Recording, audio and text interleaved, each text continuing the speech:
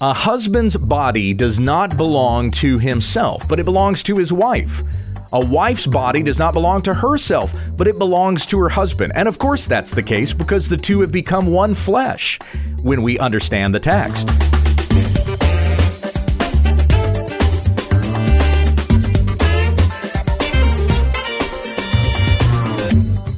This is When We Understand the Text, a daily Bible study in the Word of Christ, that men and women of God may be complete, equipped for every good work. Tell your friends about our ministry at www.utt.com.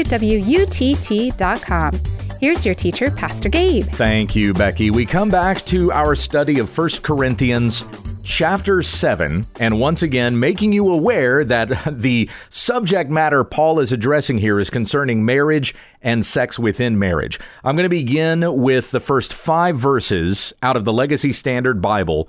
This is the Apostle Paul writing to the church in Corinth. Now, concerning the things about which you wrote, it is good for a man not to touch a woman. But because of sexual immoralities, each man is to have his own wife, and each woman is to have her own husband. The husband must fulfill his duty to his wife, and likewise also the wife to her husband. The wife does not have authority over her own body, but the husband does, and likewise also the husband does not have authority over his own body, but the wife does. Stop depriving one another, except by agreement for a time, so that you may devote yourselves to prayer and come together again, so that Satan will not tempt you because of your lack of self-control. Now, we're going to try to finish up this particular section today, these first 5 verses.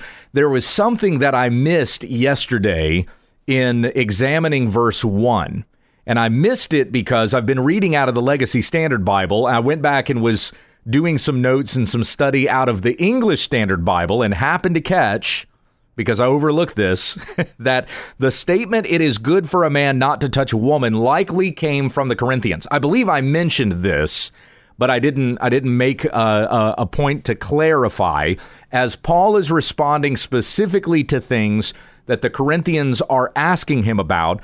That particular statement is not Paul giving an instruction that it is good for a man not to touch a woman. This is concerning something that the Corinthians are asking him. So if you read it in another translation other than the NASB and the LSB, you will see it is good for a man not to touch a woman, or as it appears in the English Standard Version, it is good for a man not to have sexual relations with a woman. You will see that phrase in quotation marks, because that was the statement that had come to Paul from the Corinthians regarding the things that they had asked him about. So again, as I said yesterday, the Corinthians were believing in themselves that, hey, it's better for us not to have sex at all, even sex within marriage. We are more pure, we're more holy if we're not having sex. And that is not an uncommon thinking even today. Even in our sexually charged culture, that kind of confusion can still exist even today. I wrote about this a little bit, in fact, in my book, 25 Christmas Myths and What the Bible Says. That's a strange place to be writing about this, isn't it? Well, it's concerning the doctrine of the perpetual virginity of Mary, which is common in Roman Catholic teaching, but it's also common in Protestantism. It's not something that's exclusive to Roman Catholicism. We think of the doctrine of the perpetual virginity of Mary as being a Catholic thing, but there are a lot of people that believe this way, especially in like if it's going to be in Protestant circles, it's going to be among the laity. There's just people who may not really give thought to this, who just automatically think, well, yeah, Mary gave birth to Jesus, and then she stayed a virgin for the rest of her life because she's the Virgin Mary, right? So that's the way people will think about that. And of course that's wrong, because we have explicit mentions of Jesus' half-brothers in the Gospels. They can only be his half-brothers if they were born of Mary, because Jesus was not conceived by the seed of the man. He was conceived by the Holy Spirit.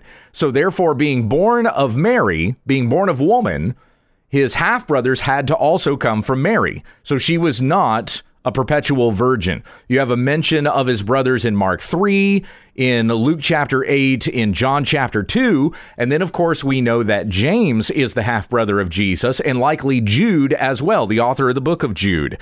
So Mary did not continue in this perpetual virginity. But another way that doctrine is wrong, not just because it contradicts statements about Jesus' half-brothers in the New Testament, but another reason that doctrine is wrong is because it assumes that not having sex is pure, whereas having sex makes a person impure. Sex in marriage is holy because God made it and called it good. And so therefore, when a husband and a wife consummate their marriage, that is a glorious thing before God. That can be done in honor of God. God is not looking at that couple and thinking, well, they're not holy anymore, not as holy as this group of people over here who have never had sex before. That is not the way that God views sex, and so we shouldn't view it that way either. So the doctrine of the perpetual virginity of Mary is wrong in a couple of ways, in that it goes against what the New Testament says about the half-brothers of Jesus, and even sisters. There's a mention of sisters there as well. And it also goes against the instruction that's explicitly given in Scripture, that a husband and a wife are to know each other, that they are to consummate their marriage, and the two shall become one flesh. If Mary were not to have had sex with Joseph, then Mary would have been in sin. And then you compromise the whole Immaculate Conception thing of Mary being without sin, according to the Catholic doctrines. All right, I'm going to spin off in all kinds of rabbit trails there if I keep going. Now, I've mentioned this before, and occasionally I get a response that'll go something like this. Well, isn't there a law in the book of Leviticus that says that if a man and a woman have sex, then they're unclean? So therefore, doesn't it say there in the law that sex is unholy in this way? Well, let's look at it exactly. This is Leviticus chapter 15, and it's a pretty explicit law. So Leviticus 15, beginning in verse 16. If a man has an emission of semen, he shall bathe his whole body in water and be unclean until the evening. And every garment and every skin on which the semen comes shall be washed with water and be unclean until the evening. If a man lies with a woman and has an emission of semen, both of them shall bathe themselves in water and be unclean until the evening. So how about it? Does that instruction there mean that somebody who has had sex is unholy compared to somebody who is a virgin? No, that's not what that implies. Leviticus 15 is about bodily discharges. So it's any kind of fluid or discharge that might come from the body. When the act of sex takes place, there has been a discharge and there is an exchange, and we know that. It's why we warn young people about the dangers of sexually transmitted diseases. The only true safe sex there is sex within marriage between a husband and a wife, exactly as God created it to be. Since he created it, he has the right to define it and the right to regulate it. And so therefore you have that in this particular law in Leviticus 15. It doesn't say anything about the husband and the wife having sinned before God because they knew each other in this way. They knew each other in the right way, exactly as God intended for them to know one another. But in terms of cleanliness, of keeping each other and others clean, because notice it's talking also about the discharge on other garments. And that's simply what's being stated there in Leviticus 15. Now let's come back to our study in 1 Corinthians 7. God has given us desires, and he has put this sexual desire in us. It's a natural desire to have this. For a man to look at a woman and have a sexual desire for her. Now, it's healthy for a single man to think that about another woman. There can be a way in which that desire is healthy. There's another way in which that desire becomes lust. But let's say a single man wants to be with a woman and he wants to consummate with her and start a family with her. That is a desire that God has put into the heart of that man. But once it goes into the realm of undressing her and there's no commitment with her, any of those kinds of things, well, that's when you start delving into territory that becomes lust. A husband, can think of his wife sexually, and there's nothing sinful about that. That's not lust. A man's desire for his own wife is not lust. That's good. But if a man starts desiring to be with other women and undressing them, spending time on porn sites, fantasizing, any of that other kind of thing, all of that is sexual immorality. And even that passion and that sinful desire, as stated in Colossians 3:6, the wrath of God is coming against. So we must be pure in our thoughts. We must take every thought captive and make it obedient to Christ. True purity and cleanliness comes not from what we do or don't do. True purity and cleanliness comes from Christ. It is Christ who cleanses us, who washes us and makes us new, and presents us before the Father holy and with great joy. This is our Lord and Savior who does this for us. And so since Christ has done this for us, since he has died for us, since his blood cleanses us of all unrighteousness, since he has clothed us with his purity with righteousness, therefore we must live in a pure way, even within our marriages, that a husband and a wife regard one another within the regulations that God has given for these things that he has created: marriage, sex, intimacy, and so on. So here in 1 Corinthians 7:2, Paul says this: but because of sexual immoralities, each man is to have his own wife, and each woman is to have her own husband. So again, this is in response to that statement, it is good for a man not to touch a woman. Paul is basically saying there, right, that's good if you're not married, or you should not desire somebody you're not married to. Going back to 1 Corinthians 6:18, flee sexual immorality. But there's also a way that this statement is not good. So the statement, it is good for a man not to touch a woman, that's good within certain contexts. There's also a way that that statement's not good. Because remember, in Genesis 2, God said of Adam, whom he had created first, before he created woman, God looked at Adam and said, it is not good for the man to be alone. So it is right and good for a man to desire a wife. It says in the book of Proverbs, it is a blessed thing for a man to find a good wife. So Paul says this here in chapter 7, verse 2, but because of sexual immorality, each man is to have his own wife, and each woman is to have her own husband. God has created these desires in man and woman. Now, it's because of sin, because of corruption that has come into the world, that those things have become corrupt and fallen. And we don't do them in a way that honors God or one another. Rather, we chase after the desires and passions of our own flesh. God created these things to be good. We are the ones who corrupt this thing that God has called good. And so Paul says those desires are there, but you put a desire that should be good in the heart of a sinful man, and then it becomes a wicked desire.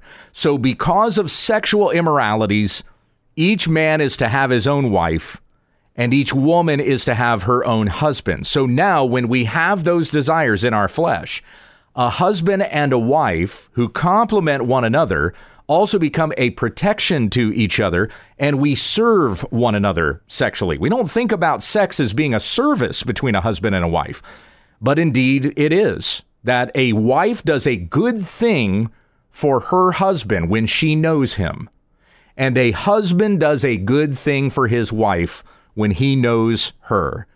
These things are passionate and good and healthy for a marriage.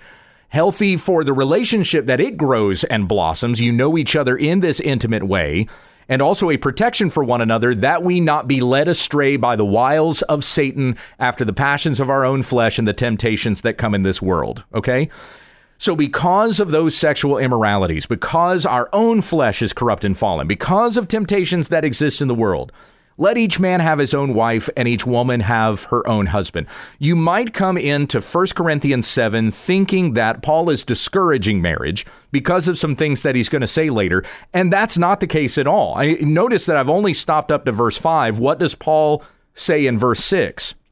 But this I say as a concession, not as a command. And then the things that come after that are regarding his own personal opinions. He will say here in in chapter 7, here's where I'm giving you my opinion, but it comes as wisdom. Okay, when Paul says, I'm giving you my opinion, we'll come to this again later when we get to those passages. But when he gives his opinion here, he's not saying this isn't a godly message. Like, we can cut those parts out of our Bible because it's not a word from Christ that's been given to the apostle. It's just Paul sharing his own opinion. You should take that instead as general wisdom. Just like we've been going through the book of Proverbs, and there's a lot of these proverbs that aren't explicit commands, it's just general wisdom. So the same is with these words that Paul gives. It's general wisdom. It may not be an explicit command about something, but it is wise. It would be wise of you to consider it this way. Just the same as we would consider that wisdom in the wisdom books of Scripture, in Proverbs, and we still call that the Word of God. So it would also be from an apostle of Jesus Christ giving that kind of wisdom. This is still the Word of God. That's how we consider even those pieces of advice that Paul gives here as he is talking about marriage going through chapter 7. And we've got some great things we're going to be pulling out of this as we continue through this text. I really do love this chapter. So again, back to verse 2. Because of sexual immoralities, each man is to have his own wife, and each woman is to have her own husband. Verse 3, the husband must fulfill his duty to his wife. That's instructional. We have not gotten to the wisdom portion yet of chapter 7. This is an instructive command. A husband must fulfill his duty to his wife, and likewise also the wife to her husband. Wives, I want to say this to you because this is most commonly something that I hear that comes from wives more than I hear it come from the men. A man can do this too, but I hear it more often come from wives. Do not use sex as a bargaining chip. It is not something that a man has to do certain things in order to earn, and then he gets rewarded with you. He should already have you because you belong to him. And that goes both ways, as Paul is pointing this out here in chapter 7. He also belongs to you, so he can't withhold himself from you and say, hey, until you do these certain things, you don't get this, that, or the other. We as married couples need to stop using our spouses to get what we want. That's not a healthy marriage if that's the way you're going through your marriage. What is the instruction that we have for husbands and wives in Ephesians chapter 5? Wife, submit to your husband. Husband, love your wife as Christ loved the church and gave himself up for her. There is a giving up of yourself for another, and that comes even to the marriage bed. The wife does not have authority over her own body, verse 4, but the husband does. And likewise, also, the husband does not have authority over his own body, but the wife does. Now, as you hear these instructions, don't receive this begrudgingly. Don't hear me saying this and going, well, okay, I guess I'm going to have to do it with my spouse tonight, okay? He doesn't want that. The husband does not want his wife to come into the marriage bed begrudgingly. And a wife doesn't want that of her husband either. A good, healthy marriage is going to be a husband and a wife desiring each other and sharing themselves with each other and considering another's needs ahead of their own. Believe it or not, we should be doing that even in intimacy. The wife does not have authority over her own body, but the husband does. That has to be the logical understanding even of this spiritual instruction because the two have become one flesh, right? We just heard that in chapter 6. We've heard that from the beginning of creation in Genesis chapter 1. The two shall become one flesh. So because they're one flesh, not two, but one, and Jesus makes that distinction in Matthew chapter 19. So they are no longer two, but one flesh. And what God has joined together, let man not separate. So since they're no longer two, but one, then the wife's body is not her own, it's her husband's. But as I mentioned yesterday, this is a mutual thing. This goes both ways. So also the husband's body is not his own, but it belongs to his wife. How often have you heard it said from a husband who will speak disparagingly about his wife among his friends? Oh, my old lady, she's doing this, that, or the other, whatever. Oh, she's so silly. I don't understand why she does this. She's stupid. Why does this woman do this to me? When a man speaks that way about his wife, he is disparaging of himself. because the two have become one flesh. If he calls his wife an idiot, he's calling himself an idiot. We need to be speaking about one another in a marriage that is honoring and uplifting of one another. Let no one else ever hear you say something disparagingly about your spouse. It's good to ask for advice. Certainly, you want help with your marriage. You want to know how to love your spouse in a better way, but ask for that help in a way that's not disparaging of your significant other, but rather a desire to want to serve them more or figure them out, whatever it might be. Men and women are different, in case you haven't figured that out. Despite what the culture says about the sexes, men and women are created different, and that is a good thing. God designed these bodies that we have. Satan didn't sneak into the garden when God was creating the man and the woman and start sticking parts on them that, they're going to sin now with these parts that I've attached to them. God created our bodies the way that they are. We need to know how to honor God with our bodies.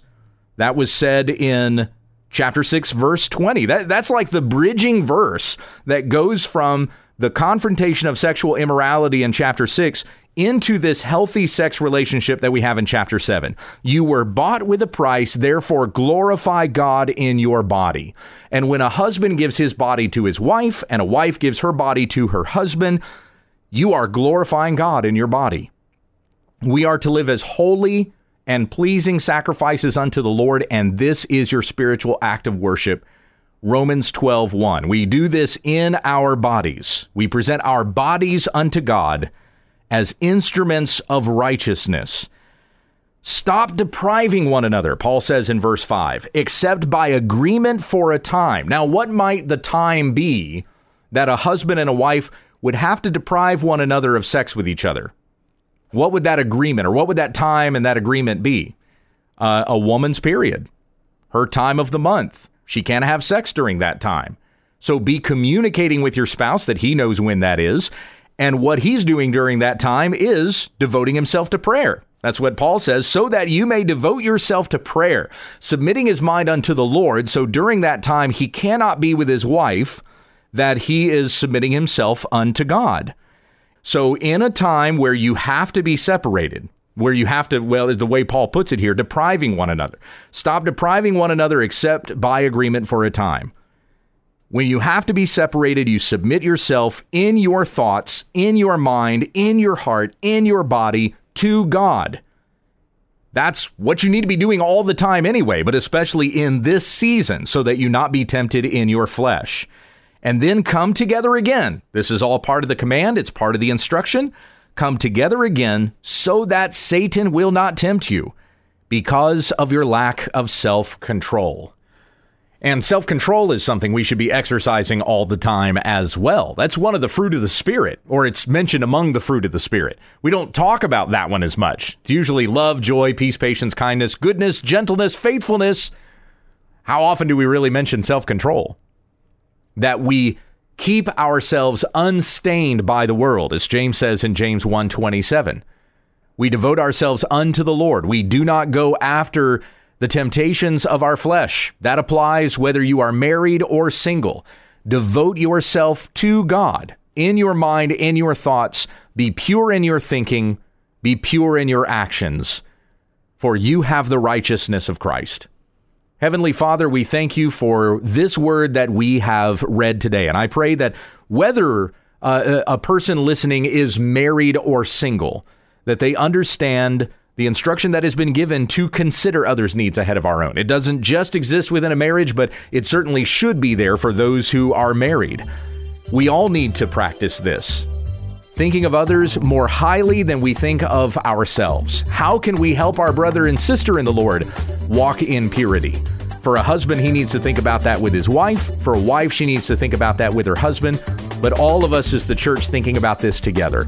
For we have been purified by Christ, and may we walk in purity and holiness before you and before this world until the day of Christ. And we ask this in Jesus' name, amen. You can find a complete list of videos, books, devotionals, and other resources online at www.utt.com. Thanks for listening.